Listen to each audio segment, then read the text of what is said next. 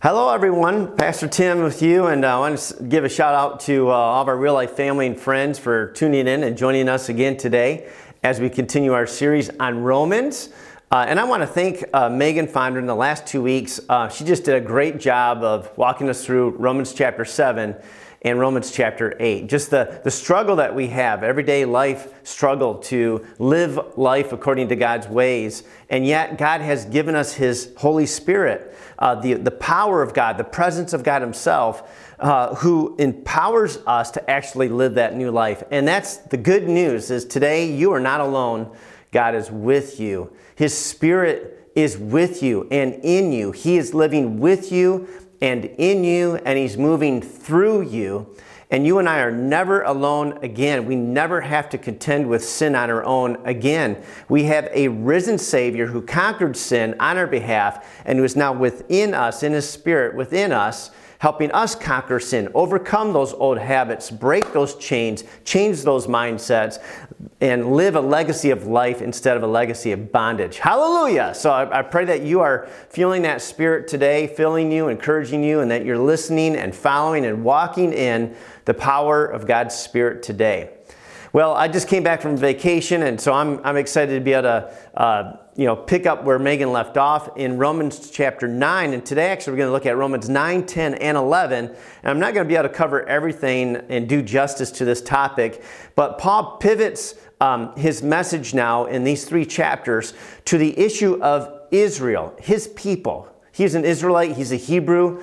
He grew up in the Jewish faith, and God called him to be an apostle to the Gentiles. But his heart is breaking because of the rejection of Jesus by, in large part, the majority of Jews and Israel. And so Paul turns his attention in chapters 9, 10, and 11 to talk about Israel. And has God given up on Israel? Is God done with Israel, the Israelite people, because they rejected Him? And so that's what we're going to talk about today, Romans chapter 9, 10, and 11. Now, as we get started, let's just pray. God, we just thank You for the opportunity to study Your Word, to dive into Your truths. And I pray, God, that what we talk about today will be filled with Your Spirit. Your Spirit will lead this time.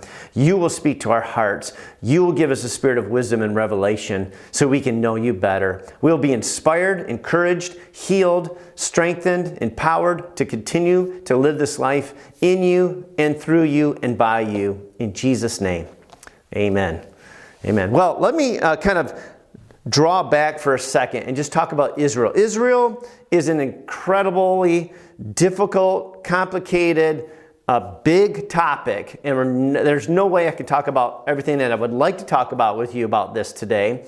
So I'm just going to have to pick a little bit of the story of Israel before we get into the details of what Paul is saying in Romans 9, 10, and 11. But I just want to review a little bit how God began to reveal His will and His character to the world. He started by choosing a man. That man was Abraham. And through that man, Abraham, God did a miracle, right? And He gave him a promised child, Isaac. And from that moment, which we spoke about several weeks ago, it is by faith that God began to bring about His promises for Abraham. It wasn't through Abraham working it out himself, but it was by believing in God, and God did the rest. And so Isaac is born, and then Jacob is born. And from Jacob, the 12 tribes, or the 12 sons of Jacob, became the 12 tribes of a people group called the Hebrews. And those Hebrews were enslaved in Egypt for over 400 years, and then God raised up a deliverer named Moses, who is from the tribe of Levi.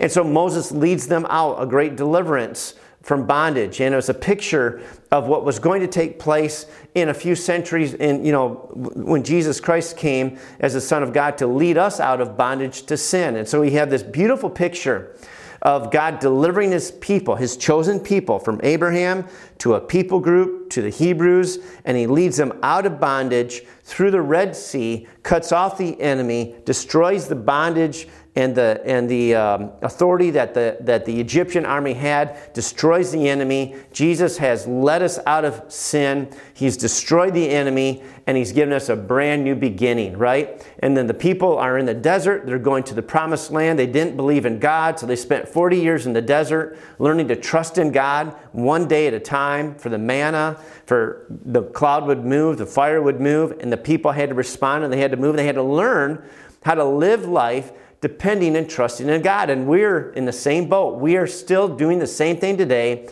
having to learn this lesson that it's not by bread alone that man lives, as Jesus said, but by every word that comes from the mouth of the Lord. That's what Moses said. Jesus repeated it. And so we are learning how to trust in God, not trust in ourselves, not work it out on our own. That's what this is all about.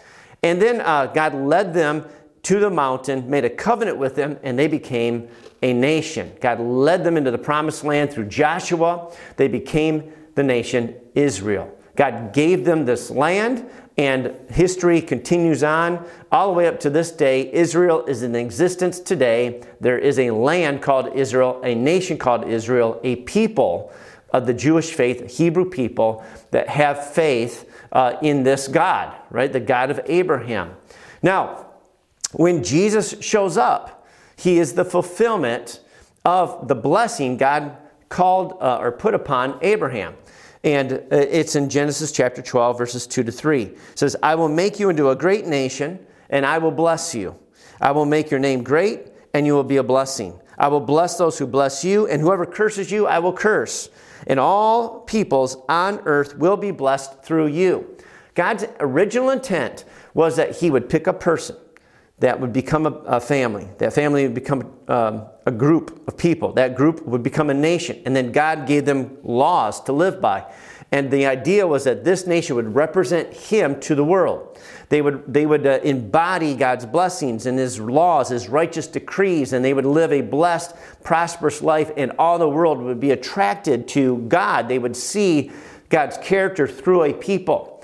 They would see God's image through a people. They would see God's righteousness and holiness through the nation of Israel. And Israel would become a light to the world. And through this nation, all the peoples on the earth would be blessed. They would come alive. They would be set free from sin, set free from bondage, set free from selfishness and the world's ways, right? And that has happened and is happening ultimately through God himself, Jesus, who was born into this group, into this nation. Through a tribe, right? And Jesus arrives as the Son of God, and he becomes the fulfillment of all this blessing. And he lays his life down for us. He pays a debt we couldn't pay to open up a way we couldn't open, a way of salvation, a way of being restored to God, a way of being forgiven of our sins. And so ultimately, the fulfillment of this prophecy is not Israel, it is Jesus. And yet God is still working his plan through Israel. And so Israel today is the center point of God's will being accomplished on the earth. And many years ago when in 70 AD, the Roman Empire destroyed the temple and basically tried to eliminate the Jews, and they were scattered throughout the world, and they were eliminated from Jerusalem and from the land of Israel. And for almost 2,000 years, the Jews were excluded from the land. And then God began to bring them back in the late 1800s, and they began to come back and multiply and began to reclaim the land, began to resettle the land, and then God's blessing began to be upon the people. And they came out of all the countries and they began to form, a community. And after World War II, right after a real demonic infested, World War II policy to try to exterminate the Jews. And by the way, the Holocaust, one of the most horrific things that we've ever seen in world history. 1/3 of all Jews worldwide were killed during that time, about 6 million Jews. Right after that, of all timing, the nation of Israel is born.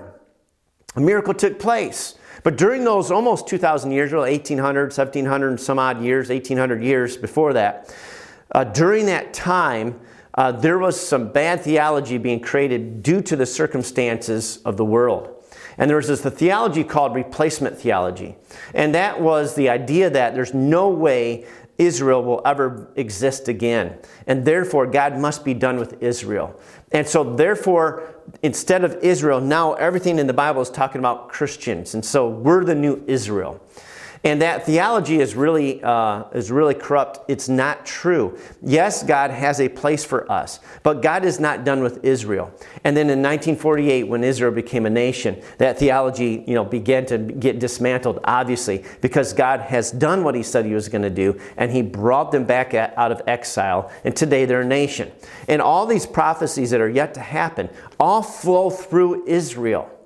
Jesus is coming back again, and He's coming to the land of Israel, and He will rule and reign again. He will. I'll read you a scripture in a minute, where He will come down on the Mount of Olives. His feet will land on this earth again. But He's not coming to give His life as a Savior. He is coming to rule as the King of Kings. Hallelujah. And so, as we talk about this, understand that what Paul is talking about, the time of history where Paul is he's just after, just a couple of decades after the birth of Christianity. And so when Jesus came, the first believers were Jewish. They were Jewish believers. And so at first, this idea of Christianity, if you want to call it that, at that time it wasn't really called that. But it was a Jewish sect of people believing in this person, Jesus, as the Messiah. And so it was a sect or a division of the Jewish faith. And Paul, who was Saul, was an adamant adversary to this. He thought it was wrong. He thought it was heresy to call this person a Messiah, because the Messiah at that time in the Jewish mindset was not a person who was going to come and die. It was not a person who was going to hang on a tree, if you will, or a cross, and be cursed. That means that person is cursed. The Messiah is not going to be cursed.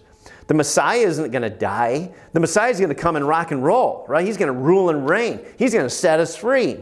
So that was the mindset of the day. And so for a devoted Jewish zealot, it didn't make any sense whatsoever to believe in a dead Savior or a man who was cursed and hung on a tree and crucified. But He isn't a dead Savior. The whole message of the cross is that Jesus didn't stay there, right? He rose again, and He proved Himself, God proved to the world, that He is who He says He was, the Messiah, the Son of God. And His death paid for ours, and God validated that by raising Him from the dead, showing us that His sacrifice for you and for me was valid, and it was accepted on our behalf. Isn't that awesome? So at this time, Saul became Paul, right? His name changed. We don't know if that was because of the conversion or if it's just Roman name and a Jewish name. But the idea is that he was one person, and then he had an encounter with Jesus on the road to Damascus. And it changed everything. And he stopped persecuting the Christians. He stopped persecuting the sect because he became one. He became a believer in Jesus. And Jesus set him free, saved his life. He came out of a religious mindset into a relationship with God. And so now Paul is writing this, and his heart's breaking because he came out of that, but he sees so many more of his fellow Jewish people that are still unbelievers. In fact, the most persecution that Paul experienced wasn't from the world. Of course, Rome and people who are lost, yeah, there's that just normal kind of persecution of disagreement, wrestling with, being threatened by. But the most persecution Paul faced was from the religious Jews, which he was one of just previous to his conversion.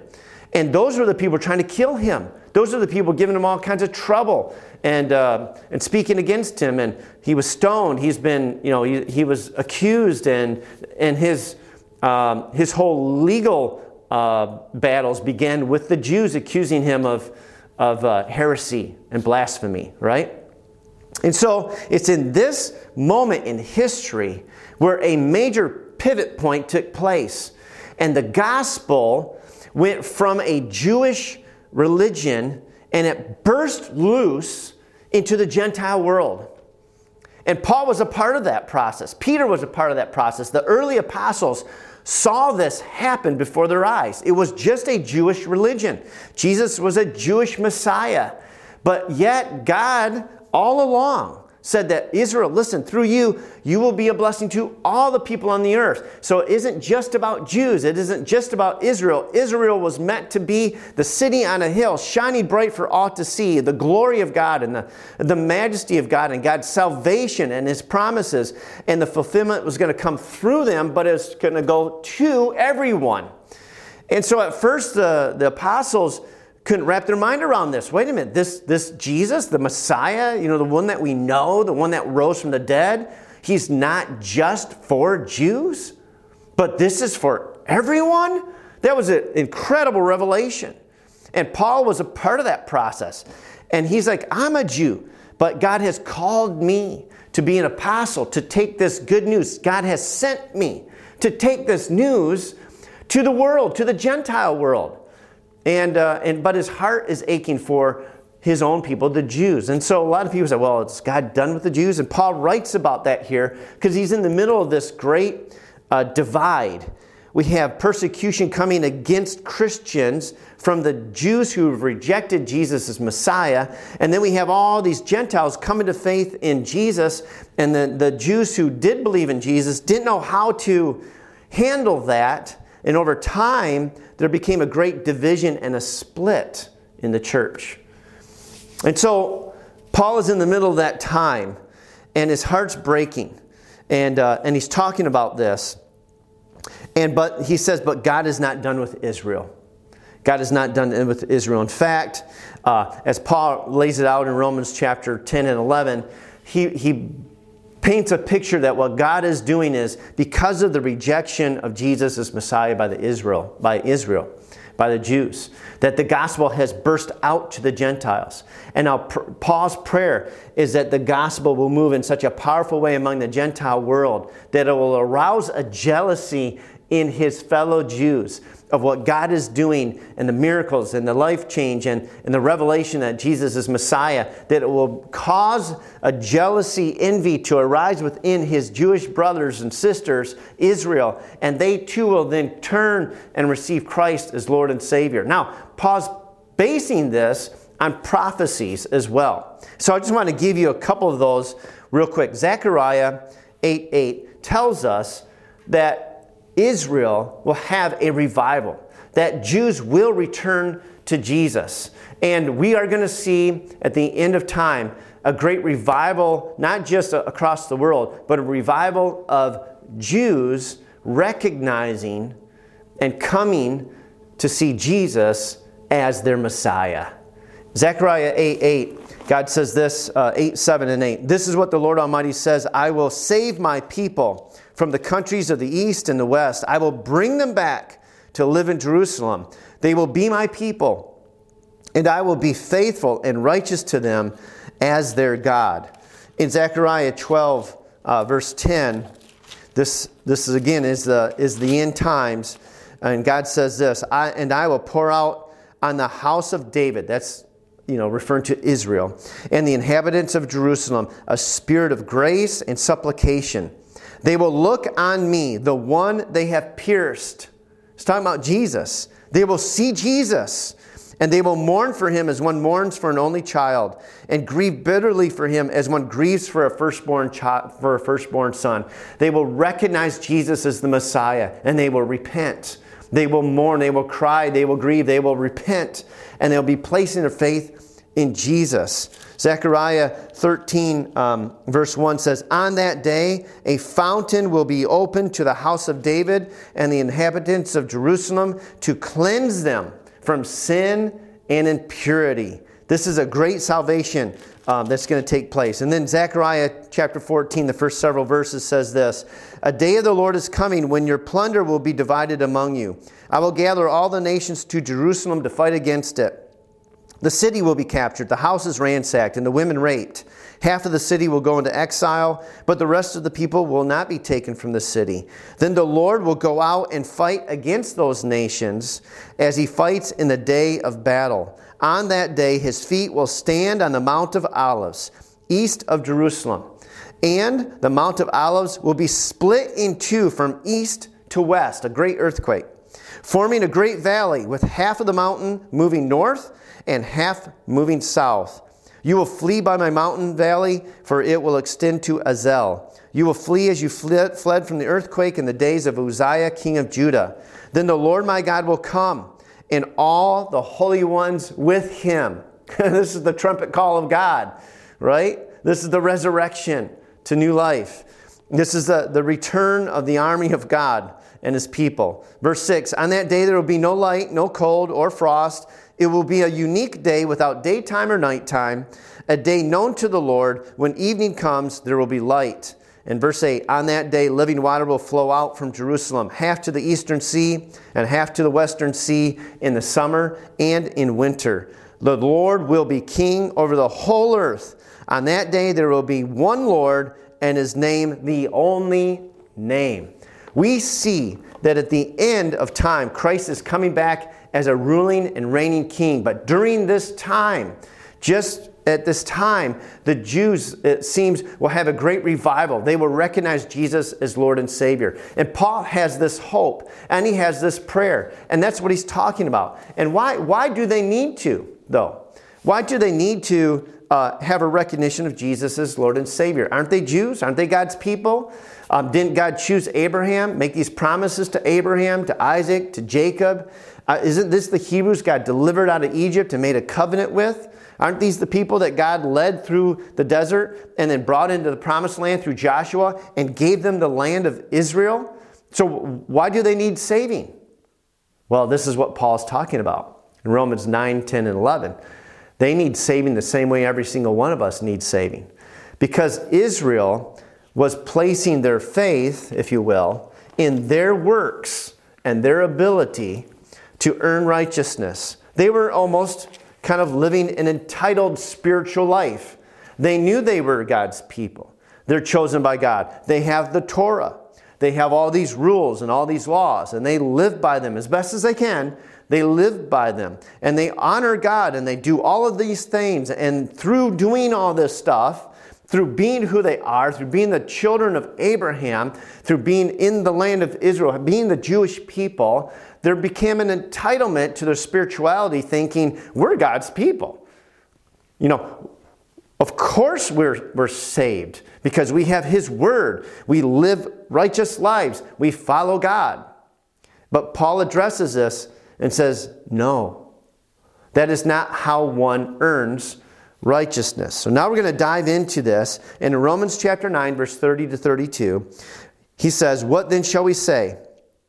That the Gentiles who did not pursue righteousness, were not working hard at it like the Jewish people, have obtained it, a righteousness that is by faith. But Israel, who pursued a law of righteousness, has not attained it. Why not?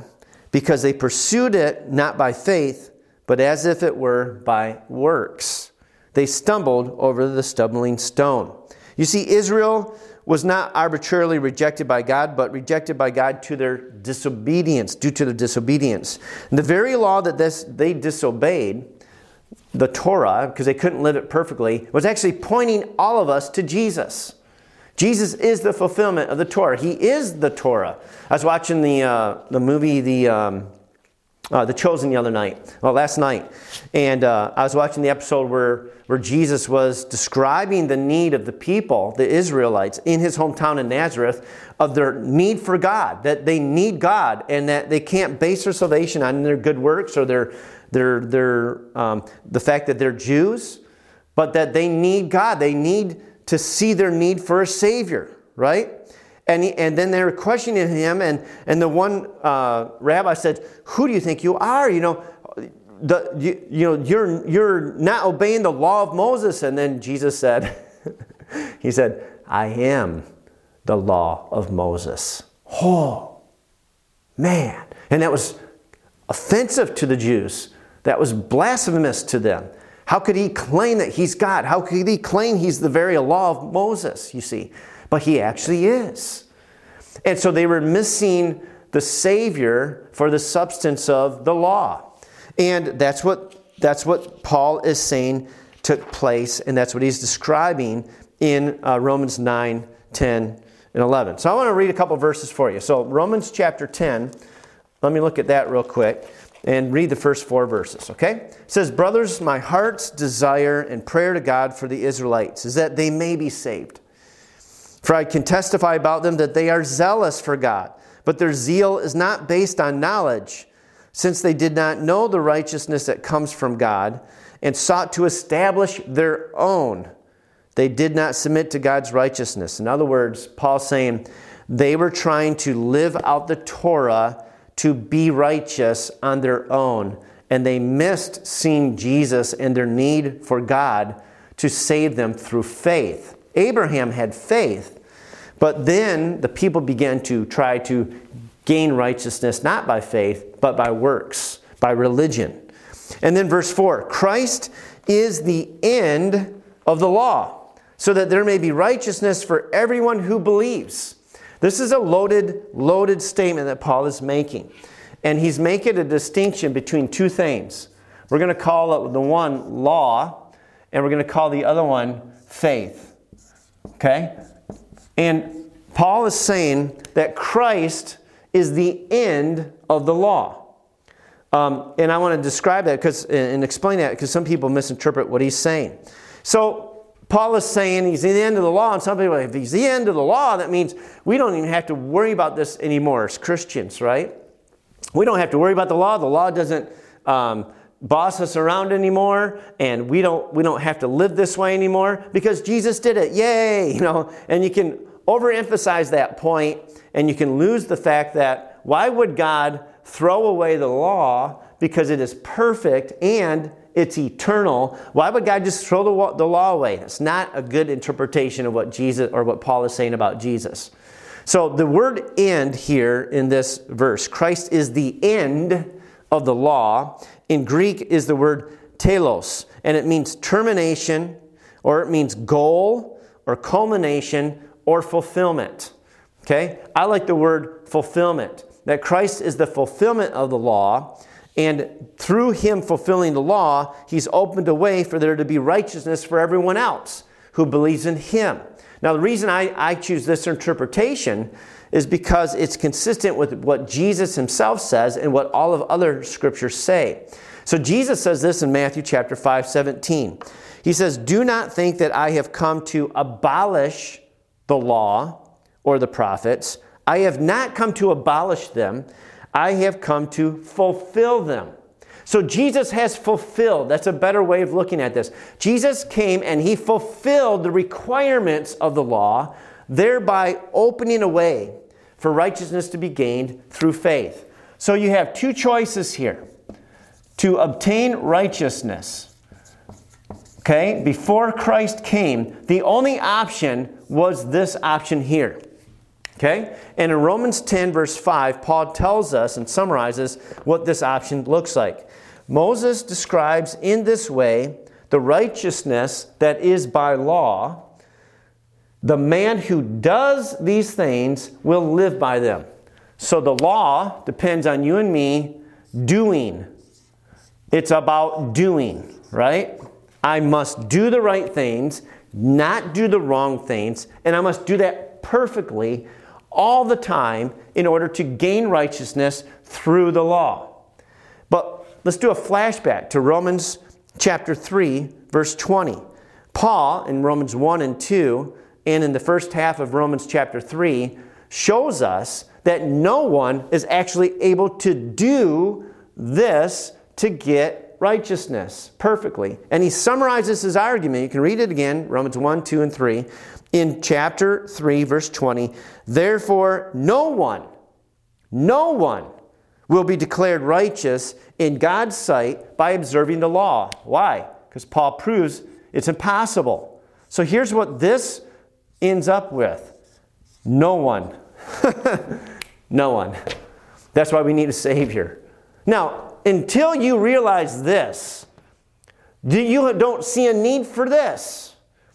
And so the whole point of the law was to bring everybody individually and corporately to this recognition, this personal admittance that I need Jesus. I can't do it. No matter how hard I've tried, no matter how much we try or do, we will fall short. The Bible says we all fall short, Jews and Gentiles, and Jews. Not just because you're a Jew doesn't mean you're good with righteousness. No. How did Abraham get righteousness? Was it through obedience? No. The Bible says Abraham got righteousness because God credited it to him through his faith. Through his faith. That's an old argument we made a couple chapters ago. So then in verse 6, Paul says this. He says, but the righteousness that is by faith looks different than this. All right? It says, but the righteousness that is by faith says. So the law is doing and faith is saying. What does it say? Paul goes on to say in Romans chapter 10, verse 9, he says that if you say with your mouth, if you confess with your mouth that Jesus is Lord, and you believe in your heart, saying, believing, actually you believe first, saying and believing in Jesus, that's faith, then the Bible says you will be saved. You will be saved. Isn't that awesome? It says, for it is with your mouth that you believe and are saved, right? And it says, well, for it is with your heart that you believe and are justified, and it's with your mouth that you confess and are saved. Now, I want to go back to Romans 10:4. Christ is the end, the fulfillment of the law, so that there may be righteousness for everyone who believes. Look at the contrast here. Everyone. And so when we read this chapter, Paul is making an appeal to the Jewish believer, the Jewish Israelites. And he's saying, you guys, listen, you cannot obtain righteousness through obedience to the law. Although it is good and it is right and it is holy and it's what we ought to do, but we can't get righteousness going this way. But Jesus has perfectly fulfilled the law. He has perfectly met all the requirements. Because he's done that, this now, the process of gaining righteousness through the law, this process is now finished. And Jesus has opened a new way for everyone to have righteousness by faith in Him. So these are our choices. And I look at this, if you take this path with your life, it's like running on a treadmill. You're going to keep going, keep trying. Am I there yet? Am I there yet? Did I do it? Am I doing all right? Am I good enough? And you'll never get there. You'll never finish. You'll get exhausted. You'll get burned out. You'll give up. You'll fall off the treadmill. Right? This is more of a picture of an easy chair, like a lazy boy chair. Not that you're not doing anything, but you're resting. You're placing your faith in Christ. Christ has done it. Now, He works it out in us, and there's activity, and there's changes, and there's healing, and there's works that come out of our relationship with Christ. Good works flow out of our belief. But the process for gaining righteousness is by faith, not through works. Works come, or the doing comes out of this. So it's like we got faith from saying and believing in Jesus, and it's for everyone. And out of that comes good works, God works, that Christ made for us, that makes a difference in our lives and in the lives of those around us. But this is not motivated in order to get righteousness. This comes because we are righteous in Him. Hallelujah! Yeah! And the Holy Spirit now empowers us in this process to actually live a righteous life. Not because we have to, but because that's who we are. That's our new nature in Him.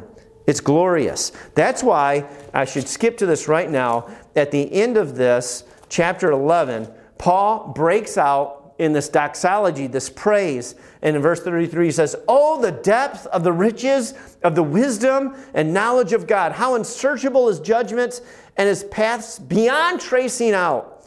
Who has known the mind of the Lord, or who has been his counselor? Who has ever given to God that God should repay him? For from him and through him and to him are all things. To him be the glory forever. Amen. Paul is just amazed at God's plan. Paul is rejoicing and celebrating that Jews and Gentiles alike have a path to salvation, but it's not through ourselves. It is through Jesus and through faith in him. And no matter if you're a Jew or a Gentile, we all need Jesus. We need Jesus. And that's the main point that Paul is trying to share here. And so the end of the law is not the end of the law, it's the end of the processes of us having to live this way to gain righteousness. The law isn't going anywhere. The law is still perfect. It's still righteous. It's still good. It's still eternal. And now the Holy Spirit works the law into our heart, and we begin to live a righteous life because it produces blessing and life and abundance in us and through us. Right? And so that's what Paul is describing here in his heart for his fellow brothers and sisters. Romans 3:21 and 22 really is the main thesis of this entire book, which we talked about several weeks ago. I want to remind you of this verse when it says this: "But now a righteousness from God, apart from the law," not over here, but over here, "has been made known, to which the law and the prophets testify." This righteousness from God comes through faith in Jesus Christ to all who believe. There it is.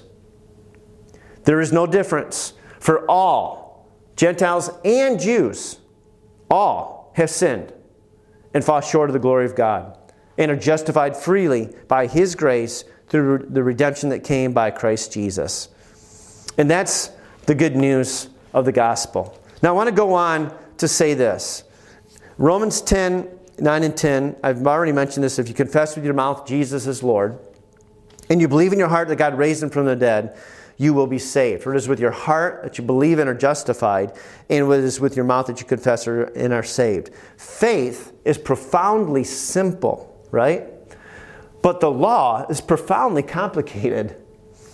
This is putting your trust in God, in Christ. It's believing and trusting in him. This is an exhaustive, crazy treadmill lifestyle of trying to do everything right under your own power, which you don't have enough power to do. That's why Paul is breaking out in such great praise. And then he says this. I want to close with this idea in Romans chapter 10. There's a lot more here, obviously, I couldn't get into. But I want to close with this idea. Romans chapter 10, verse 14. I'm going to back up to verse 13. And Paul says this: Everyone who calls on the name of the Lord, Jesus, in faith, everyone who calls on the name of the Lord will be saved. And then he says this. Remember how we talked about this in the beginning? God's whole purpose of picking a man, Abraham, and a people, the Hebrews, and developing them into a nation and giving them a land and laws and decrees was to bring all the world a blessing. The blessing of salvation, the blessing of deliverance from sin, the blessing of resurrected life, the blessing of eternal life through his Son, Jesus Christ. This is God's goal, his will, his intent all along. God's not done with Israel, and he's not done with you. If you are a believer, listen to this now. Romans chapter 10, 14. How then can they call on the one they have not believed in? And how can they believe in the one of whom they have not heard? And how can they hear without someone preaching to them? And how can they preach unless they are sent? And now Paul says, listen, this isn't replacement theology at all. But Paul is saying everyone who has faith in Christ now. God has called us all to go and share this good news. Jews, Gentiles, men, women, young people, old people, whatever nation you're from, whatever gender you are, whatever skin color you have, everyone needs to hear the good news, because God's plan from the very beginning was to get this message out to everyone in the whole world. And now through Christ, all of us are equipped to be his witnesses. A preacher needs to be sent. Someone needs to go to the lost, right? The message needs to be proclaimed. Someone needs to preach that good news. Hearing the message. Some will hear, some will listen, and some will believe. And everyone who does believe will be saved. So welcome to the preaching team. Welcome to the preaching team. You are on the preaching team. You know God. You know the good news. You know the gospel. And you are sent to those around you, to the lost, to share that good news. You can't save anybody, but you can share the good news. And some will hear. Some will listen to you. Some will believe.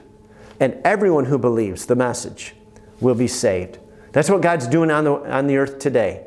That's what our calling is to do as believers, is to, now that we are saved, to take this message and to share it with others.